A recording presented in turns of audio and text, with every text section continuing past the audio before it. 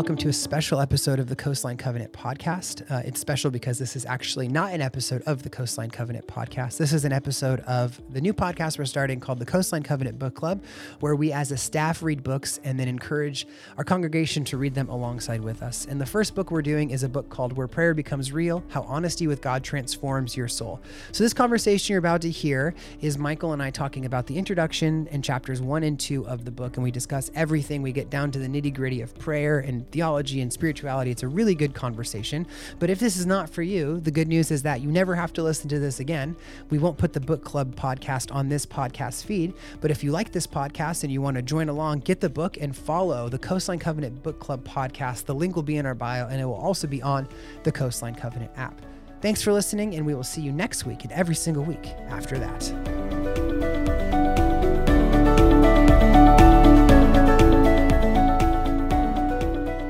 Hey, this is fun, Michael. This is really fun. A brand new way for you and I to talk on a podcast. Have we done that before? We haven't done that lately. It's been about a month since the last time we've Wow. done it. And so it's very exciting to get, the metaphorical band back together, the podcast band back together for a very special kind of one-off thing that I think will probably be built into the rhythm of Coastline podcasting, of a book club where we find a book that we find is meaningful and exciting and challenging in a lot of ways, and then just read it and talk about it and have people respond to the book and kind of things we're saying. And so I'm excited. I think this is a good starting book. But I wanted to ask you, what are some theological books that have meant a lot to you in your Christian journey? That's a great question. It's a really good question. And I Kiss Dating Goodbye is not a good enough book. Oh my gosh, Michael Barker. Wow, out of the gate. Hey, that was a big one for me in high school, dude. Was it really? I mean, in high school, yeah. I had no idea about it. And there was a girl I was dating in college, and her mom gave us that book. And I was just like, what is this? So I cannot resonate with that at all. And obviously the Josh Harris story, he's since walked away from that book and kind of faith in general. But yeah, so I kissed dating goodbye. I know. He kissed maybe Christianity goodbye. He kissed it all goodbye. So that was a meaningful book to you, honestly, though, or was that just a joke? It was in high school. Yeah. And then it was a very frustrating book after, because I realized how bad it really was. So I wonder like, and this is a conversation that I think people are having a lot in today's culture about like things that were meaningful to you before that have since changed. Like I'm thinking of, can you separate the artist from the art? That's a conversation we're having. And so with like spiritual books, like can you separate the author from the stage of the journey that you were on? Like I Kiss Dating Goodbye was meaningful to you at a certain point in your life. And then he's walked away from it. You might have walked away from it in a lot of senses, but does that still take away its impact on you? I would say no. Okay. I mean, what I'll say is like, I don't look fondly on that book. I think it was bad advice, just to be honest with you. Well, how old was he? He was like 17 when he wrote it, right? I don't know how old he was. I don't think he'd ever been in a relationship. I'm serious. Like I think, and this is a whole conversation. And actually Kyle Strobel talks a lot about this just elsewhere, but like that's crazy. We give like this platform to Christians that are like not mature, or they haven't really earned their stripes, and we're like letting them talk about things like dating and marriage. It's like, wait a second, you're 17. How is that even possible? Yeah, I think sometimes like our notoriety and fame is ahead of our character. Mm-hmm. And so we're kind of saying things that we don't know anything about. And we have such a complex for celebrity. Mm. And we were talking about this today in the office. Like the last thing I'd ever want to be is Christian famous. Oh. You're held to such a different standard. Like not only do you have to be like an icon and someone that someone can like say, oh, I want to follow that person, but you have to have like all the answers. And this is such a tangent, but I remember listening to like Christian bands growing up and then wanting to see them in concert, and like maybe they'll pray for me. Like as if this singer had a different connection to God, like a more mature, closer connection to God because they were a singer in a Christian band. I remember that very distinctly. Yeah, it's interesting. And honestly, weird segue, but Kyle Strobel talks a lot about that in his other book, The Way of the Dragon, The Way of the Lamb. So maybe we'll do that for the book club podcast at some point. But anyway, so I Kissed Dating Goodbye. What else? I would say, like, more seriously, that was kind of a joke, but more seriously, I think, Renovation of the Heart by Dallas Willard, right, just floored me. Like, just absolutely floored me. Mere Christianity, when I was just a young little college student, was one of my first forays into, like, bigger reading. Yep. And floored me as well. Love God with All Your Mind, J.P. Moreland was a big one for me. Fascinating. Did you take him at Biola? I didn't take him, but I know who he is and know what he did and does. He's such an interesting guy. Man, what an interview that would be. Yeah. Full, like, apologetics brain, full charismatic. Full charismatic. Full on charismatic. Yep. Yeah. Yep, which I love that about him. I love that he kind of breaks the mold a little bit there. But yeah, I think, like, for me, a lot of those spiritual formation guys, some of the Richard Foster stuff, Dallas Willard especially, has just broken my brain in a good way. Yeah. I love that. I love Dallas Willard. I love C.S. Lewis. I think C.S. Lewis is probably one of the authors I've read the most and have gotten the most out of. But for me, may I answer my own question? Yeah. No, yeah. I asked you so that I could say. Yeah, I asked you. I actually just want to make it all about me. No, but I always think it's helpful to hear the books that influence people, right? So for me, I just really wanted to talk about how much I read. I think 2 books immediately come to mind for me. And again, these I think would be great books for a book club, even if it's not recorded between Michael or I. The first one is a book by a guy named Michael Heiser called The Unseen Realm. And once you read that book, you don't really, it's a, like, in the hero's journey, they talk about you've crossed the threshold, like you can't turn back. And it's a threshold crossing book. It really changed the way that I engage with the Bible. And I think it's so easily readable, and it really is a life-changing book. Everybody I've recommended that book to has either been like, this is crazy, I don't buy it, or like, I'm a Heiser disciple now. Like, I have specifically a friend who's like obsessed with Michael Heiser, like wants to go to like conferences he's just like speaking at because he loves him so much. So Unseen Realm by Michael Heiser. And then when I was a sophomore in college at Point Loma, I took a class on the prophets, and the professor assigned a book called The Prophetic Imagination by a guy named Walter Brueggemann. And for what it's worth, that is the single best book I've ever read in my entire life, period. Christian, non-Christian, fiction, nonfiction, whatever. To me, is the best work ever. And it's gotten me to be a Brueggemann head. I'm a big Walter Brueggemann nerd. He's an Old Testament scholar. And he wrote this book about how to kind of engage with the world around you prophetically. And I think we have this idea of prophets, like, speaking on behalf of God and doing, these things like weeping in the town square, marrying a prostitute, like in the book of Hosea. But he kind of distills the prophetic journey down to 2 things. You criticize and you energize. Interesting. Criticize the cultural dominant narrative, and then you energize people to live in an opposite way. And man, oh man, it is just, whew. And it's like 110 pages. It's very short, but it's very, very impactful. And he has another book, kind of like a sequel to it, that's good too. But The Prophetic Imagination to me is the one. I just find that so interesting because you would, like, who has ever been criticized that then felt energized after?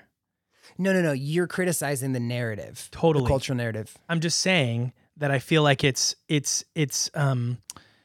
feels opposite of what you would think would be helpful. Yeah. And what I find is that almost like codifies the gift of prophet. Like, if you actually have the gift of prophecy, if you actually are a prophet, then by criticizing, you will be energizing. You will be bringing out the truth in the cultural narrative, and then launching people and energizing them towards the Lord. Yeah, and he uses Moses as an example, and you wouldn't really think of Moses as a prophet, but the Old Testament does refer to him as a prophet. I mean, I think it's at the end of Micah where it's like there's been no prophet. And I think it's actually at the end of Deuteronomy where it's like there hasn't been a prophet like Moses. And it's like, oh, so the Bible thinks of Moses as a prophet, and you think about how he engages with Pharaoh. He criticizes Pharaoh, criticizes specifically the demands of work and idolatry that he puts on the Israelites as slaves. And then Moses energizes the Israelites alongside Yahweh to escape. And I mean, that is pretty rad, And as Christians, we are always presented with a culture that is antithetical to a lot of our beliefs. And so, that was something that really shook me to my core. I mean, I would even argue that Moses's work on the 10 Commandments is prophetic work. It's speaking on behalf of God. Absolutely. Yeah. Like it's him, obviously, but isn't that the truth of all prophets, that God, it's God's idea first, right? And then he gives it to us. It was all God's idea first. I mean, it was tablets, funny. Right? So that were given to him. But I think just the idea of like, hey, here's the cultural narrative, right? And yet we're going to be opposite of that. Yeah. And you think about the Exodus narrative, and again, this is so not what we're talking about. And this is, you're on the other feed right now, baby. So you want to be here. you want to be here for this. But I think about the Exodus narrative and all of the plagues against Egypt, if you really dig into it, are actually plagues against gods of Egypt. And literally, that's what the text says. This is God making a judgment on the gods of Egypt. And again, this is my very weird supernatural beliefs of the Bible, of these gods of Egypt were real and they had spiritual power. And I don't think they were good spiritual powers, but nonetheless, they were spiritually active creatures that Yahweh, the ultimate God, was making judgments upon, which, talk about criticize and energize, baby. He's criticizing the other gods of this culture and then energizing his people in ways and saying, look how much better I am than them. And then as Christians, we're called to do that. We look at the gods of our culture of money, success, work-life balance, sex, power. And as Christians, we're called to energize and say, no, we want to live a different way. Man, if that's not the most compelling thing about being a follower of Christ, I really don't know what is. And so that's, you know what? Let's just do the prophetic imagination. Let's forget this Strobel book and just jump in. No, we're not. But anyway, you're here. We're going to talk about one specific book for the next several weeks. And that book is Where Prayer Becomes Real, How Honesty with God Transforms Your Soul, written by Dr. John Coe and friend of the pod, Dr. Kyle Strobel. Friend of the pod. Now, if you have been following the Coastline podcast for a bit, Strobel gets a lot of airtime, both in how we talk about things in our church, but also we've had Kyle Strobel on the podcast. So if you haven't listened to the podcast that Michael and I did with him a couple months ago, my suggestion would be go back and listen to them, because we were commenting on this, Michael, that a lot of the things that Strobel talks about in the interviews are in this book. Yeah. This is really what he believes. Right. And this is really his heartbeat. And so I think this book, beyond anything, just very well written, very easy to read, but I think maybe in 5 years, we'll be having a conversation and saying this book was a game changer for us. Yeah. To me, this one, it feels very understated. Mm-hmm. If you read it too quickly, or you almost kind of pass by the concepts almost as common, you may not see what makes it beautiful. There are certain things that he's saying where you think, I mean, this just seems like the most simple kind of flip of a switch in my mind. Right. And all of a sudden now I can just pray better, because it's like, oh yeah, so maybe if I just tell God the truth, then maybe I'll just, I'll be able to pray better. Well, how often is that why we read a book written by a pastor or a theologian? Like, I just want to know more about the Holy Spirit, so I'm just going to read this book about it. Yeah. And I think this book, Where Prayer Becomes Real, rejects that notion, right? I mean, in the intro, he kind of says that, right? Remember, there's that quote where he's like, we want this to be the starting point of your journey, not like the conclusion of it. Yeah. And with that, I think like what I'm getting out of this book is the feeling that this book is actually meant to be less a like theological commentary, though there's lots of scripture in this book. I mean, just tons so much of scriptural backing for sure. But it's less meant to be a kind of a theological commentary on prayer. And it's more meant to be actually like encouraging you to go and practice prayer. It's like a manual. It's like a manual. It's like I think it is almost in itself a big prayer exercise. Oh, that's cool. And there are prayer exercises, embedded within it. And so if you're listening to this, the idea is that you've got the book at least. And if you don't, that's fine. There's grace. Go on Amazon, buy the book. We have copies here. If you really want one, reach out to Michael or I. I'm sure we can hook you up. But we want you to read this book. And specifically today, we're going to look at some ideas in the intro, in the first chapter, and in the second chapter as well. So the intro is, I think, just called Intro. Just introduction, invitation to love. And then chapter 1, what if a wandering mind is a gift? In chapter 2, what if prayer can be a place to avoid God? So if you haven't read those yet, my suggestion would be pause this, read them, take your time with them, do the prayer exercises, and then come back here. But I also think that this is a valuable conversation that you don't have to have read the book, but you're on the book club podcast, so you should maybe read the book. You know what we've never done on the podcast? Prayed. We have actually. Did we really? You and I haven't, but there has been a prayer on the podcast. Okay. Well, it makes me sad that you didn't know that. Here's what I was going to say. Dude, I listened to the podcast. I don't know where I missed that one. There was a conversation I had with Sean and Garrick about canceling the 6 p.m. service. It was like, should we cancel the 6 p.m. service? And Garrick said, every 11:15 we pray. Right. And it was 11:15 when we recorded it. So you just stopped and let's prayed. Close with Garrick praying. Well, here's what I'm thinking. So there's some trivia Can we just pray really quick, everyone from home and all of us really quick before we hop into this? Let's do it. We're trying to learn how to pray. Yeah, and I also think it'd be valuable for us to maybe isolate one of the prayer exercises that we liked and walk through that. You know what? That would be really cool. Yeah. Do you have an idea on that yet? Oh, I think it's the wandering mind one. You want to lead us through it? Let's just pray to open up, and then when we get to it, we'll talk about it. Cool. Sounds good. All right, let's pray. Well, Lord, we really want to be coming to you in honesty. I'm coming to you right where we're at. I mean, some of us are at home, some of us are on the road. Hunter and I are in an office right now. But we come to you just in the kind of the honesty of where we're actually at. Not trying to perform, not trying to put on kind of a happy Christian face, but just trying to be right where we're at. And that could be a happy Christian face. I don't know. But Lord, we come to you just in the honesty of this moment and wanting to learn from you. Wanting this to be more than just kind of book content, but wanting to take seriously the call in this book to come to you in the honesty of our lives. So, God, even amidst this podcast as we're recording, God, we come before you and ask that you would be with us as we dive into this content. Lord, I pray that this content would come off the page and that it would live in our lives, that it would be content that we actually can see influencing the way we live and the way we have relationship with you. That's really the ultimate goal of this, is that this book would impact our relationship with you. So we love you. We give you this time and the time after this time, that God, we might live lives of prayer. In Jesus' name, amen. Amen. Thanks, man. So that was the second prayer on the podcast ever. So you can just keep that in mind. Anyway, so the introduction, an invitation to love, kind of starts with this quote: if you want a boring prayer life, spend it trying to be good in prayer rather than being honest. So Michael, my question for you, and we'll get into this maybe in the next chapter a little bit, but what does it mean to be good in prayer versus being honest in prayer? Man, well, first of all, I just want to say, I can't tell you how many people have come up to me and said, I'm not good at prayer. Oh yeah, dude, totally. And there's a lot to unpack with that. I mean, we have prayer training, which is you're already putting people out and saying, well, if I have to train to pray, then I can't pray. Right. Yep. Yeah. And specifically during our prayer training, I remember thinking of a couple people coming up to me and saying, Michael, I was so afraid to come to prayer training because I feel like I'm not good at this. It's a misnomer. Yeah. Yeah. It's not really training. Right. It's not really training per se, in the sense that hey, you only can do this when you're trained. This. Yeah.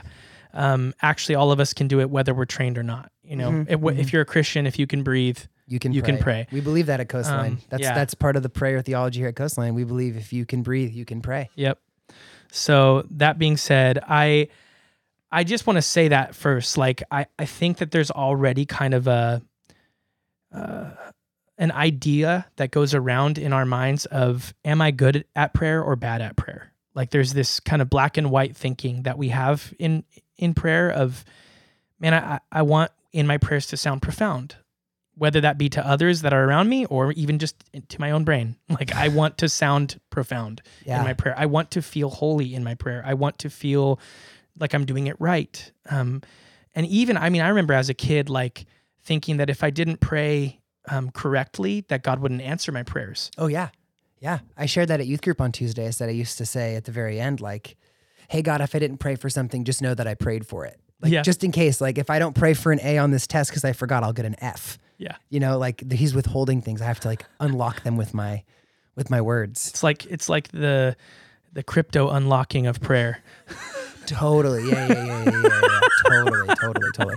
So that's a really interesting comment that you've had from people. I'm not good at praying. What do you think people mean by that? I've certainly believed that and I have my own thoughts, but I'd love to hear from you. Say that one more time. What do you think people mean when they say I'm not good at praying? Oh, honestly, I would guess that most people either A, feel like they aren't eloquent at speaking, right, or like they struggle to know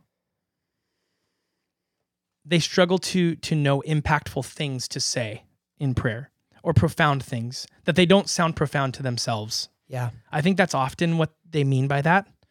I also think that maybe some people, it actually feels like God doesn't answer my prayers. Yep. Or that's their experience. Yep. That's what they feel, is that God doesn't answer my prayers, so I'm bad at praying. Yes. I'm not getting the results that I intended. Therefore, I'm doing something wrong. I also think some people, it feels like I don't do it enough. That there's like there's some like invisible amount of time that you should spend in prayer each day in order to be good at it. Yeah, I wonder what the result of prayer should be. Like, is it the things that you pray for? Yes.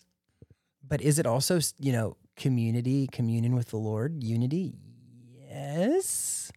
I would actually argue that it's like that the actual result is the percentage of the goal, the percentage of the goal of prayer that has to do with the results is far less than the percentage of the goal being relationship with God. And I wonder if that's just like a cultural thing. And I'm just thinking out loud. Like, I wonder if that's just like an American culture thing. Like, you can get anything you want if you just pay enough or do enough to get it. And so we look at prayer in the exact same kind of like way.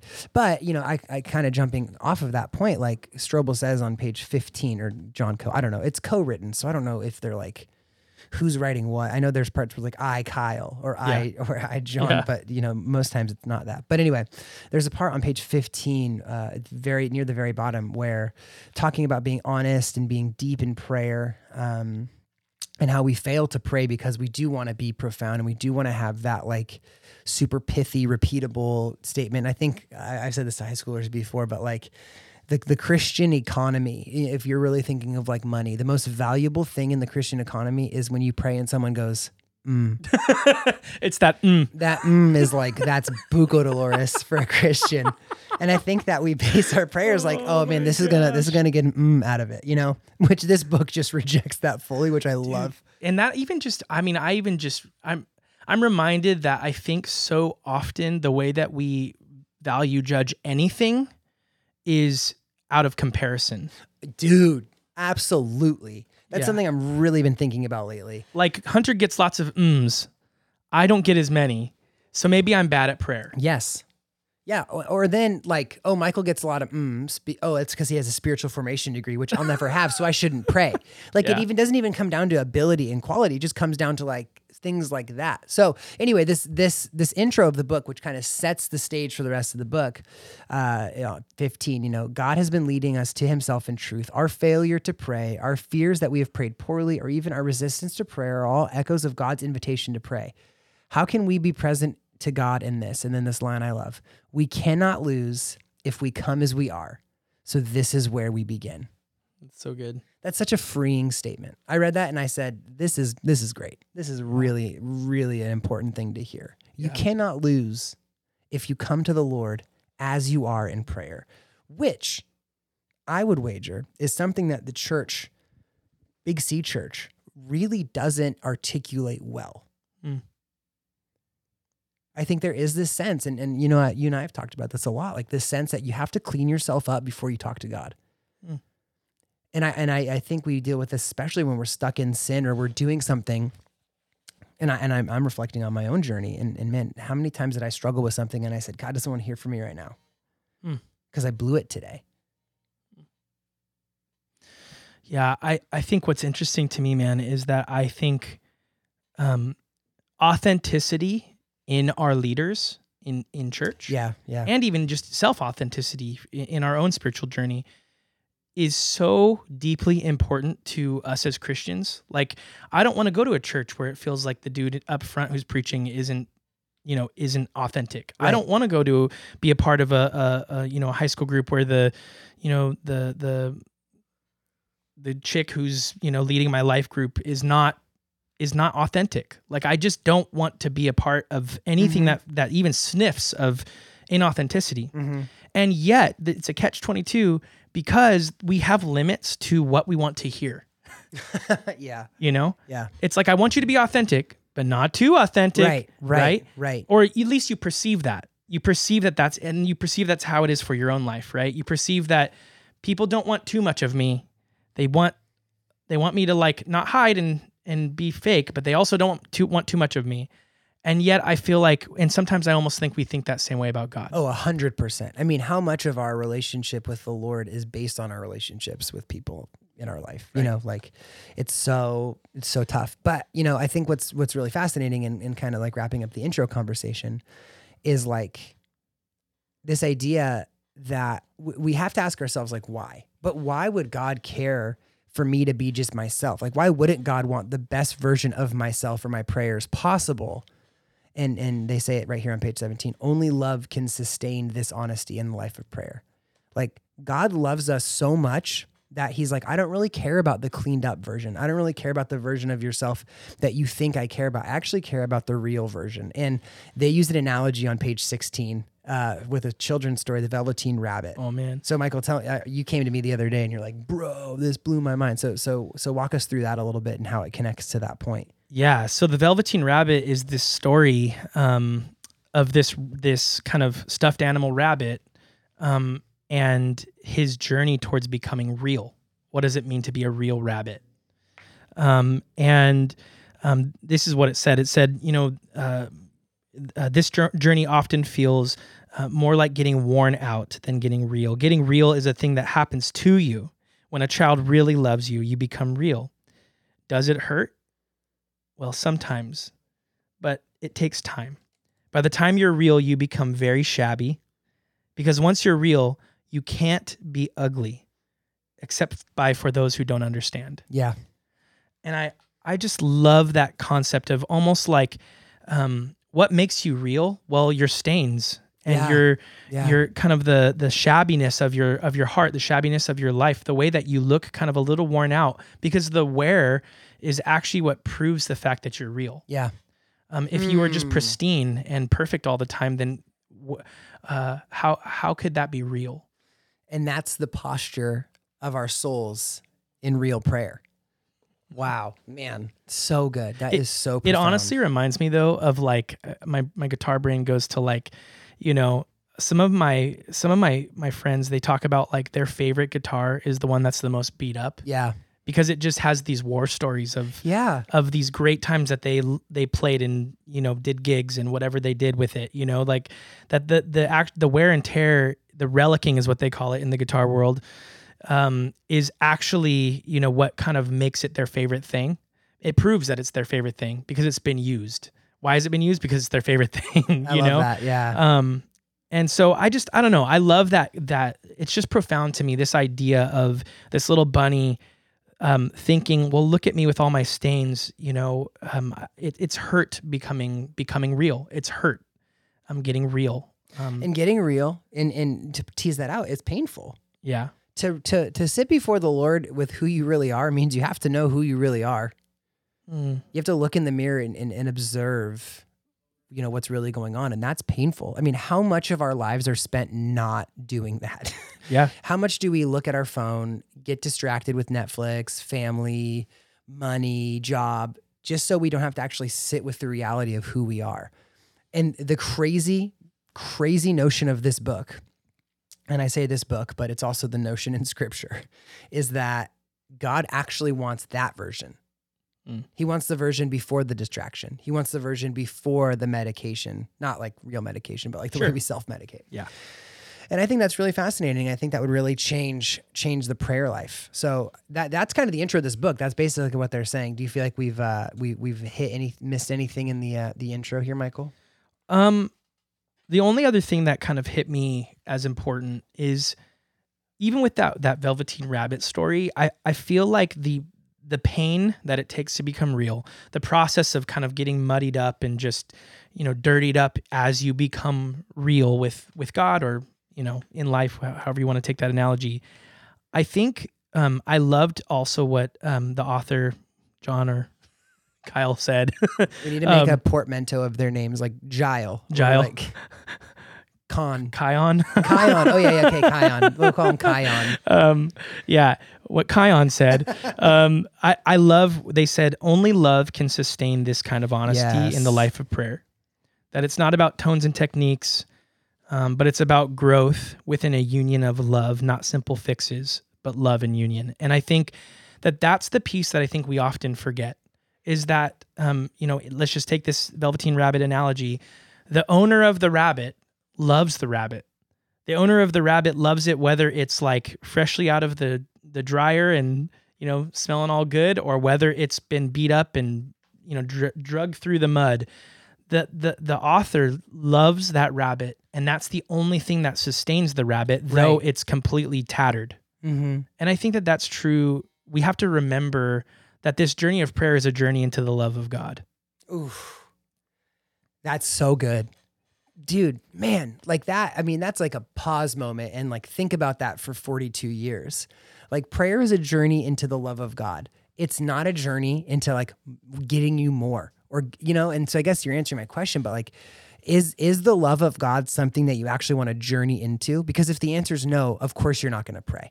Yeah. If you think a relationship with God is not profound and meaningful and gives you, the most meaning and satisfaction in your life, then of course you're not going to want to take time to cultivate that.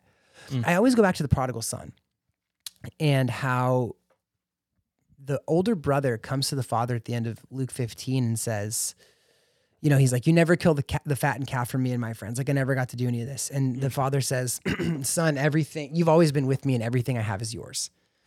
And I really love that because I think that's what we get with a life with God. Everything that he has is ours. All of his love, his power, his grace is ours. And I think a really sobering question is to ask yourself, is that good enough? And sometimes it's not, man. Like if I'm being honest and vulnerable here on the Book Club podcast, sometimes it's not. Sometimes it's not. Sometimes it does feel like, you're just praying to the ceiling or you're just praying to yourself or you're just trying to go to bed at night. Like, yeah. And I think it's not enough because I don't believe it. It's not enough because I believe it too much. And I believe that when I really do come before the Lord, I'm going to be exposed. And that's a really, really scary thought. I bought the new John Mark Comer book and I haven't read it yet because I know it's going to rock my world.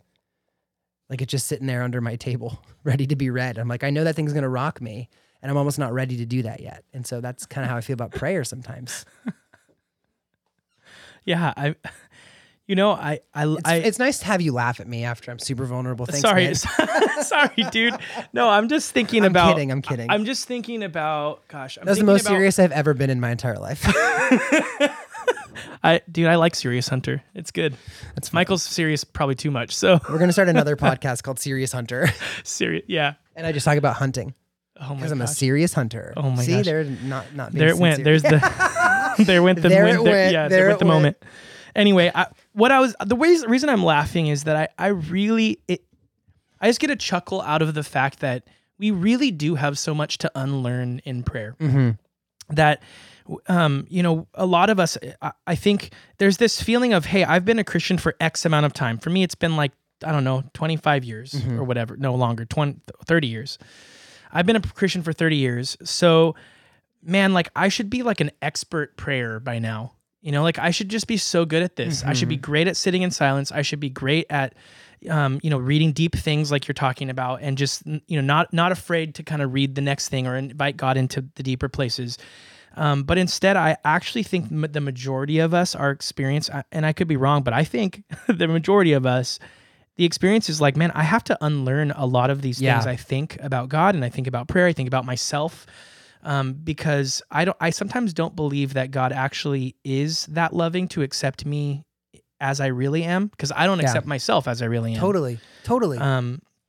So I just get a chuckle out of like how much in my own life I have to unlearn.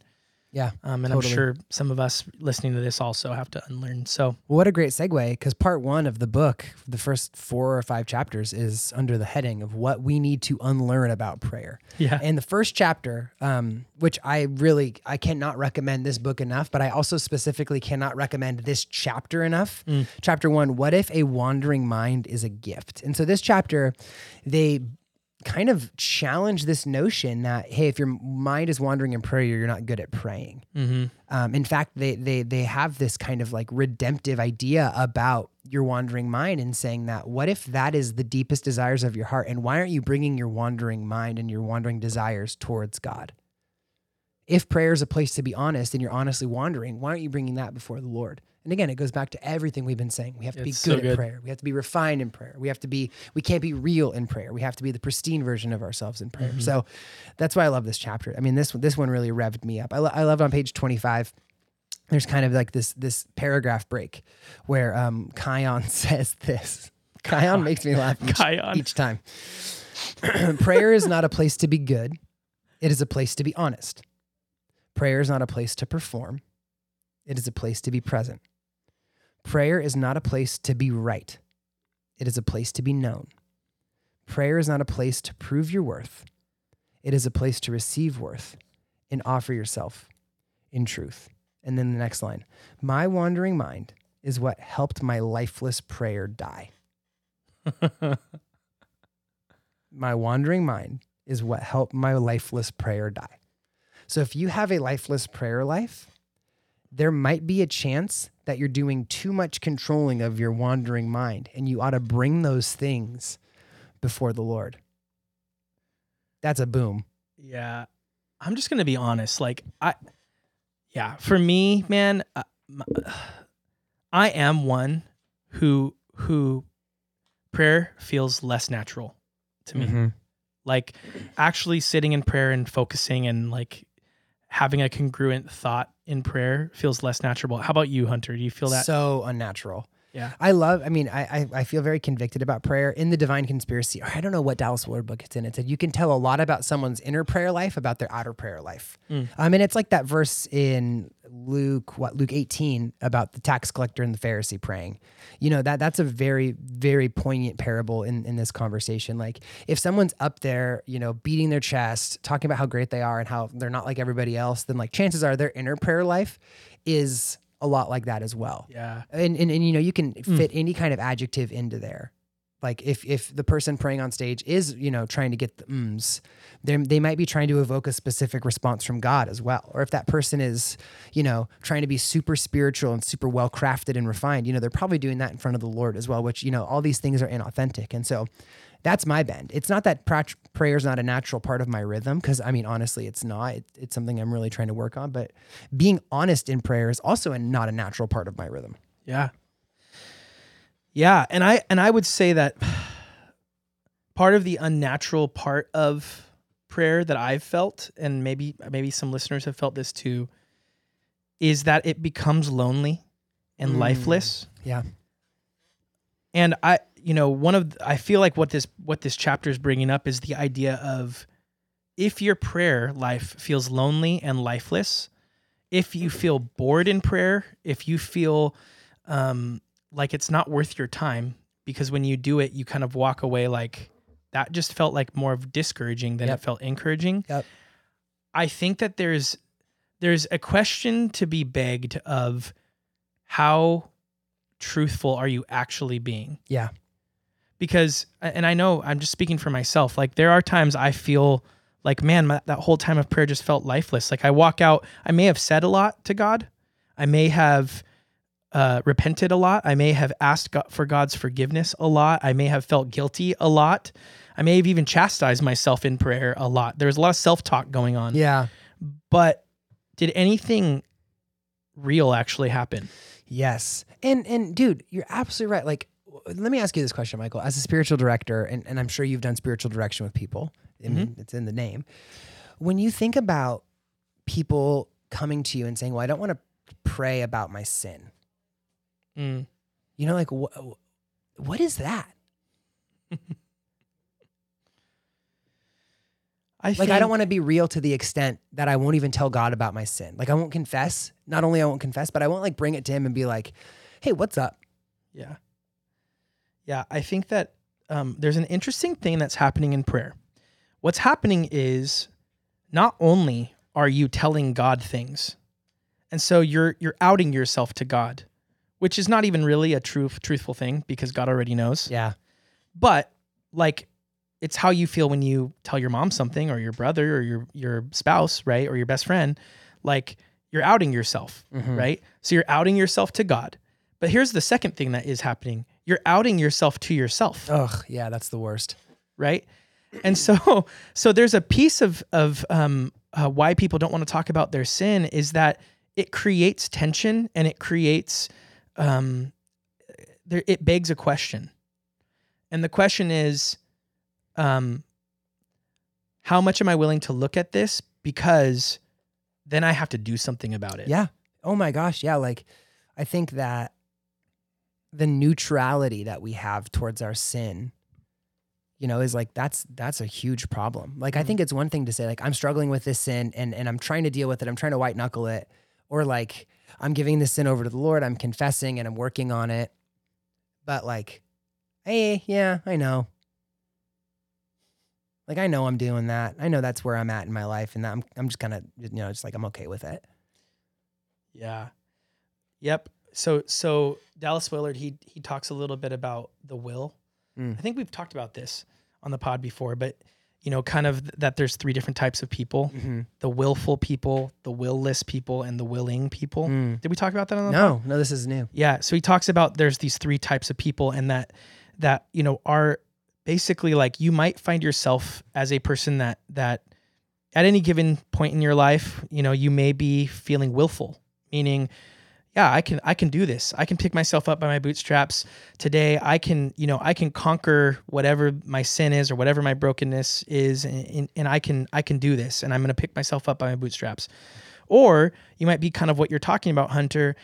This person who is neutral in their prayer life to the degree that, they almost feel willless. Like, I can't defeat my sin. So I don't want to talk about it because I don't even feel strong enough to like deal with it. Yeah. Yeah. So you're just completely willless. You just feel like I have no way to stop myself from doing the things I'm doing. And I think what the Lord's looking for is for us to become more and more willing. Yeah. In the way that we approach sin and approach Him. Yeah. In honesty. Yeah. It reminds me of this line on page 30. When we believe God cannot or simply will not hear about our sin and failure, we end up keeping these truths to ourselves. But we are not able to manage our sin. We need to bring it to Him. When we come to God with our petitions and our minds are whispering, oh, John, you are asking God with such little fervor and love, or, oh, Kyle, you are so out of it today, get your act together. We have to learn how to bring these things to God. Do we believe God can hear these kinds of things? We know the Spirit of Christ hears and sees all that we are wrestling with and is calling us to share that with Him. Hear His call. And then he quotes Matthew 11:28-30. Come to me, all who labor and are heavy laden, I will give you rest. Take my yoke upon you and learn from me, for I am gentle and lonely in heart, and you will find rest for your souls. For my yoke is easy and my burden is light. I think we often repurpose that verse to say, talking about rest and like rhythms of life, which I totally believe it is. But like, what if you apply this to your prayer life? Like, you can just come to God. You don't have to be exhausted pre-prayer. Here's what I'm going to say. Here's what I'm going to do. Here's how I'm going to ask for this. Here's how I'm going to, you know, rationalize this in my own head. But I'm just going to give to God what's happening. I mean, wow. How liberating would that be if we really did that? I mean, how much would your prayer life change if you really did that? Yeah, that's huge. I love that thought. That's just hitting me in a new way, Hunter. Like, yeah, what if the rest that we actually get from the Lord isn't it's not post prayer. Yeah. You know, like it's not after we've prayed now that I've sat with God in silence. Now I'm receiving rest. Like a nap. Like a nap. Yeah. Yeah. It's almost like after the nap, you feel rested. Yeah. What if the rest that we get with the Lord is actually like happening by not having to strive with him? Yeah, dude. I mean, you think back to Genesis, Jacob wrestling with God. Like that is so often what we do. We just wrestle with God, and it's like, man, how exhausting would it be? Like if we really thought about who God is, like you think about Paul in Acts 17, he gives this great theology of who God is, and he's responded to the Athenians about their views on like an unknown God and all the idols and stuff. And he says, he's created everything. He gives everything breath. He's told people when they can live. He's appointed their times. He's created boundaries. In him we live and move and have our being. Like that is who you are trying to wrestle. That's exhausting. That'll take your whole life. But what if you just say like, this is who you are and this is who I am. And like, it's so much better if I just give you honesty. Yeah. Pretty big. It is very interesting to me that we lie to God. Oh my gosh. Yeah. And it's very interesting because we also lie to ourselves. Well, by lying to God, we lie to ourselves. Right. I just feel like it's just so interesting because you know yourself and God knows you even better. And yet we still try to like put on these faces and masks and lies. Yeah. We do it all the time. I do it all the time. Like it's this, I want to clean myself up before I come to the Lord. I'm reminded of, that passage in John where it says, while we were yet still sinning, Christ died for the ungodly. Mm-hmm. And I almost think what the Lord's trying to communicate there is like, hey, like I love you as you are, so much so that you can't clean yourself up. You're incapable of cleaning yourself up. And yet you try to pretend like you can in front of me, and I'm just watching you do this little dance. Like I'm watching you do these mental gymnastics to try and make yourself look better to yourself. And that's exhausting. And that is exhausting. Why are you doing this? Yeah. I've loved you all along. I'll love you later, and and I loved you before. Yeah. And you're just doing a dance like while I'm watching you do it. And that's what keeping the cross at the center of prayer looks like. Remembering that God has proven to us that he loves us while we are still sinners. And if he has done that, of course he's going to listen to everything we have to say in prayer.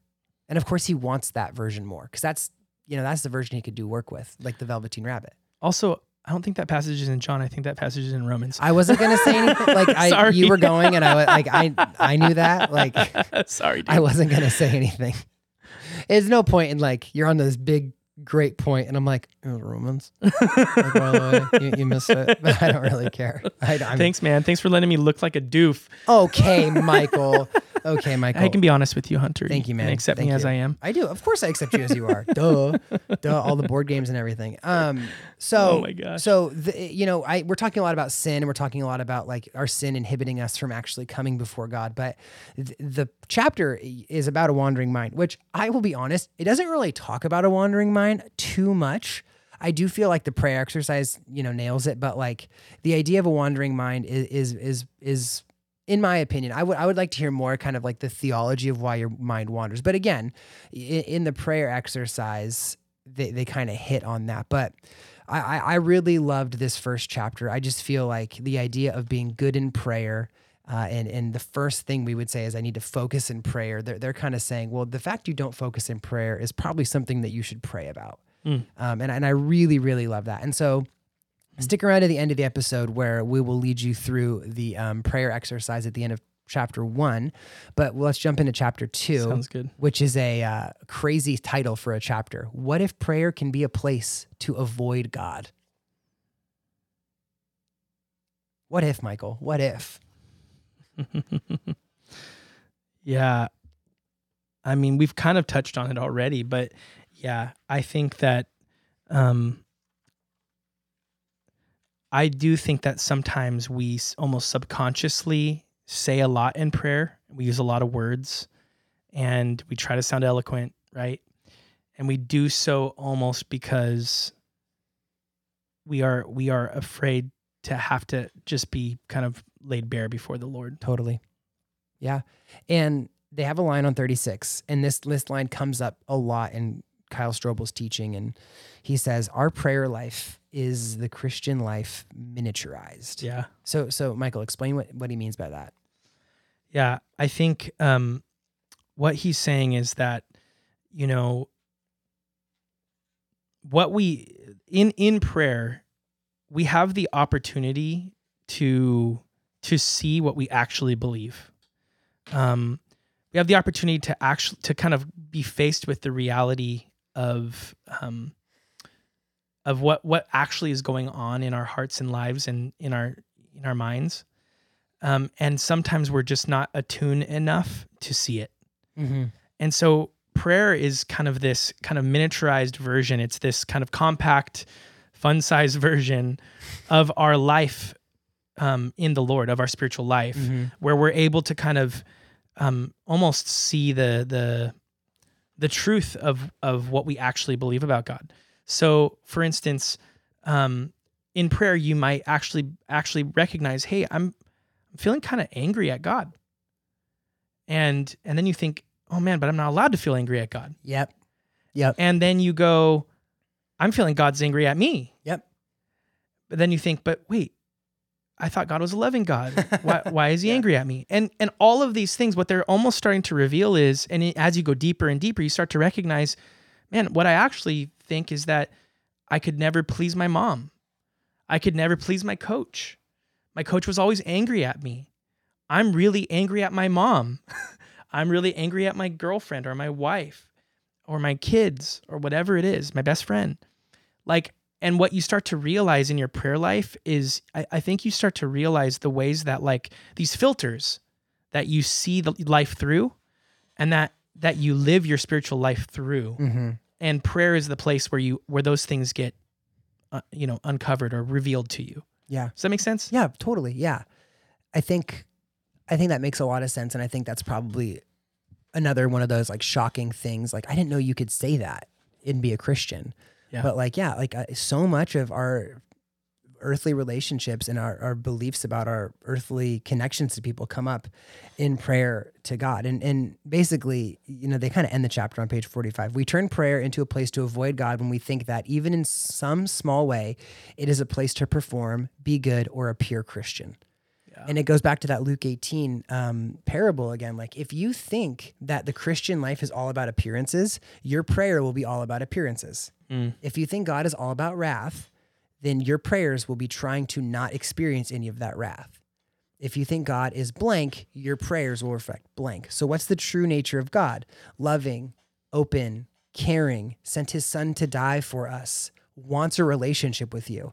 That's the truth of the Christian life. And that should be how we pray.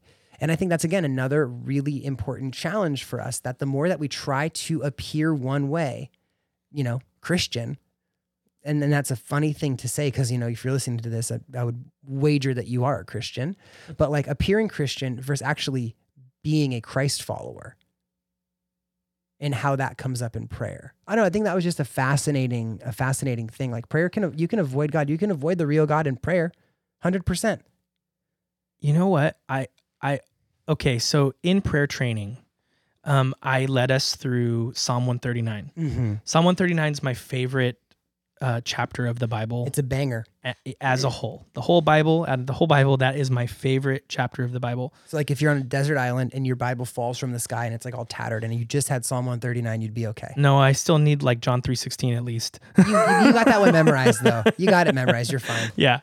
But yeah, no, Psalm 139 is my favorite. It touches my heart. But the reason why I led us through it in prayer training, and maybe some of you prayer training people are listening to this, so you get to double dip, but is because I think that Psalm 139, it actually reveals a real example of someone who is trying to hide from God in prayer, and that's David. Yeah. So, I mean, any listeners, if you have the time and the gumption to go do it, go pick up your Bible after this and just read through Psalm 139. And what I want you to find in there is a man who is saying a lot about God, right? Like, you've searched me and you've known me. You know my heart, my thoughts from afar. You know, even to the furthest parts of the sea, you're there. Where can I go to flee from your spirit? Where can I hide from you? Right? There's all of these kind of this banter that David is doing with God, almost saying, like, Lord, I can't get away from you. Right. Lord, I've literally looked everywhere, and you're always there. You're always convicting me. You're always walking alongside me. There's nothing I can do to flee from you. You've known me even in my mother's womb, right? And so, and then what you see is him almost like recognizing how he's failing to actually hide from God. Yeah. Like, yeah. I can't do it. Like, I cannot hide from you. Yeah. And then what you see is this crazy turn, right? Where he's kind of saying all these things about God, all these, wonderful things about God. How wonderful are your thoughts, whatever. And then it just turns and he goes, would you just kill these guys that are slaying me? Would you slay these guys who have been coming after me, these bloodthirsty men? Don't you hate them? Don't you abhor their violence, And like, footnote that for a second though, but like, if that's what David thought the Christian life was about, hiding from enemies, running from enemies, hoping that the enemies die, of course he's going to come to God and say, what are you doing? Like, this is who you are. Why aren't you helping me? Right. Also, he's going to talk about how he can't hide from God because he thinks he can hide from God. Yep. Yeah. And it's almost like you see his mind changing as to, it's almost like he kind of gives up. He loses stamina and he's like, look, fine, God, here's what I really want to pray about. Yeah. And he tells him everything, right? And then at the end, it's like, he's almost like, he's like backing off from it. Like, all right, Lord, search me and know my heart. God, show me if there's any wayward way in me and lead me into life everlasting. Like, all right, Lord, if anything I just said was a little bit too much, like, would you just convict me of that and show me the truth? It's like when you have a conversation with someone and you've blown up and you're like, if you hear one thing, don't listen to that. Just listen to this. Yeah. Yeah. That's what he does with God. And I think that's a really, really good verse for this chapter. What if prayer could be a place to avoid God? That is a psalm about avoiding God. Yeah. Right. Doing your best to avoid God. Mm-hmm. And it's not just like avoiding God, like, I don't want you to see me or know where I'm at, but I want to avoid who you really are. Because again, in God's presence, a lot of times we're laid bare. Mm. And I think that, the prayer exercise at the end of this one was a lot about being present and being open to what God is actually doing. And again, my recommendation is that you read this book and you go through all of the prayer exercises. I just think they're all valuable. And I think that it's really cool to have a book that invites you into the process of that. I think it's really cool to have a book like that. So we've been talking for a long time. I think it's time to give people a break. Okay. So if you've listened to this and you haven't read chapters 1 and 2, it'd be great if you went back and did it. Obviously we cannot do it justice. But we are going to have another episode out in 2 weeks or so, all things considered. We thought we were going to get this one out at a certain point, but, I got COVID and went to winter camp and, life got real busy. But we're going to try to put these out every couple weeks. And so the next section we're going to read is chapters 3, 4, and 5. So 3, what if prayer doesn't meet my expectations? 4, what if God wants my heart of sin and pain? And then the interlude as an invitation to prayer. And so we will be doing all of those chapters. And so if you want to follow along with us, make sure you are all caught up, pages, 1 through 96, I guess, between now and in 2 weeks. And then we have a really cool thing we want to do where we want to invite you as a congregation or as a listening body to send us voice memos on your phone about some reflections you have. So as you're reading this book, keep your phone close by and then open a voice memo and just kind of verbalize what you're feeling, verbalize what happens in your heart as you're reading this book, or maybe tell us about how your prayer life has changed based on some of the things brought up in this book. And then we'll play them on the podcast and Michael and I will react to them. So you can send those to my email, which is hbabcock@coastline.family. Again, hbabcock@coastline.family. And in the subject line, just put voice memo for podcast. And tell me in the email what page it's from or what chapter it's from so we can play it at the right time. But anything's fair games, chapters 1 through 4 for the next one. And I hope we get a lot. I hope people are interacting with this. And yeah, I'm really excited. Michael, how are you feeling? I'm feeling really, really, really excited. I love this book so far. And it reminds me a ton of our conversation with Kyle a few weeks or months ago. And it also reminds me a ton of my ISF journey at Biola. Yeah. So I'm really loving it. I'm really excited for it. I really hope that you guys take the opportunity to engage with us. Yeah, totally. We want this podcast specifically to be a little more interactive than the other weekly Coastline podcast. And so please, send us some kind of reflections and just so you know, we aren't experts and we're not expecting you to be either. We want to be honest with God and with each other. So, you know, any thoughts that you have are good thoughts. We'd love to just interact with those thoughts and share, share with all of the listeners that we're on this journey together. Totally. So, that's great. Feel free to send those to Hunter H. Babcock at coastline.family. That's me. I was going to say, so also just so you guys know, this podcast, the Extra Prayer, Where Prayer Becomes Real Book Club podcast is going to be, if you're listening to this on the regular podcast, this is going to be on a side podcast. So that first episode, or second episode, I guess, is going to land on February 1st on Tuesdays. So it'll be every other Tuesday, whereas the regular podcast will be every Thursday as normal. So if you listen to this all the way through and you have no interest at all in continuing the journey, congratulations, you don't have to. Yeah. It's just another podcast feed that you don't have to ever engage with.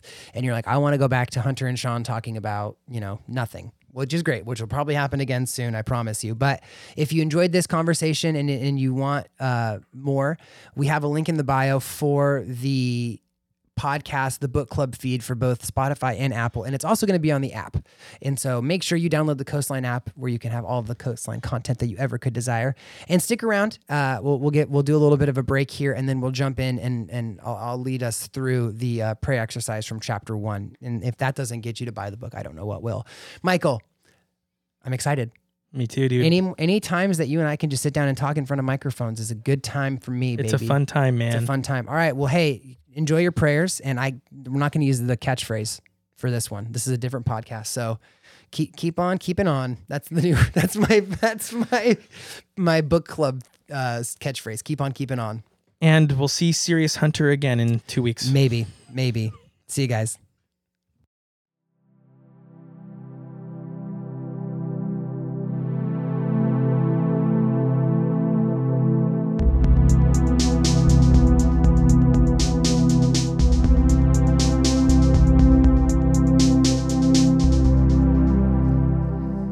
I found the best way to start these prayer exercises is by just creating an atmosphere that is conducive to really be still and quiet before the Lord. So if you're driving, maybe pause it and jump back in when you're at home, or if you're at home, find a nice quiet space away from all of the chaos of what normally goes around so you can really sit with the Lord. So I'll give you a second to do that, and then I'll jump back on.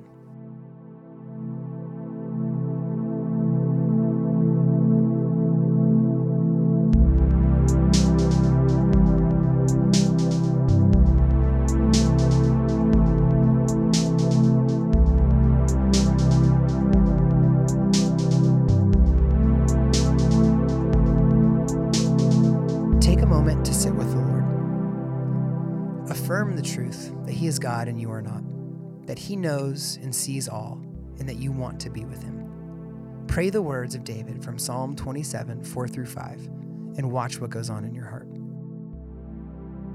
One thing I have asked of the Lord, that I will seek after, that I may dwell in the house of the Lord all the days of my life, to gaze upon the beauty of the Lord, and to inquire in His temple. For He will hide me in His shelter in the day of trouble. He will conceal me under the cover of His tent. He will lift me high upon a rock. Offer yourself to God.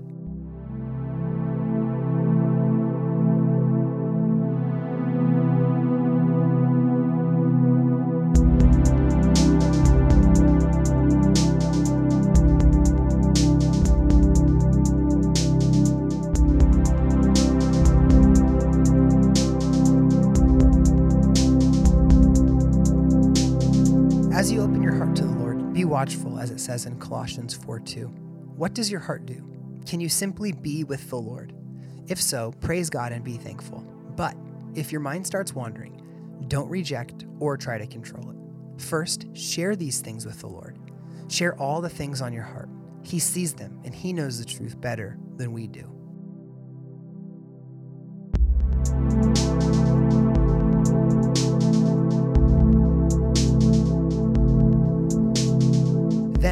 Secondly, ask him, Lord, what is this desire of my heart?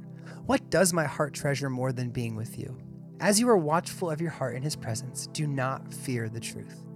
If your mind wanders to your worries or your weekly calendar, then be open with the Lord about why your heart turns to these places. Do you feel like you don't have control in God's presence, so you turn to something that you can control? Do you feel like prayer isn't productive, so you turn to something that is? Talk to God about these matters.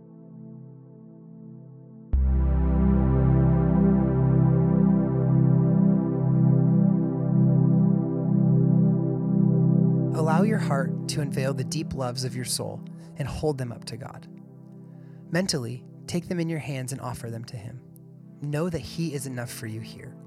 Know that it was in your sin that Christ died for you. Know that there is now no condemnation for those in Christ Jesus. Allow your heart to respond to God's kindness in the midst of your brokenness. Ask the Lord to teach you about the treasures of your heart and guide you in wisdom.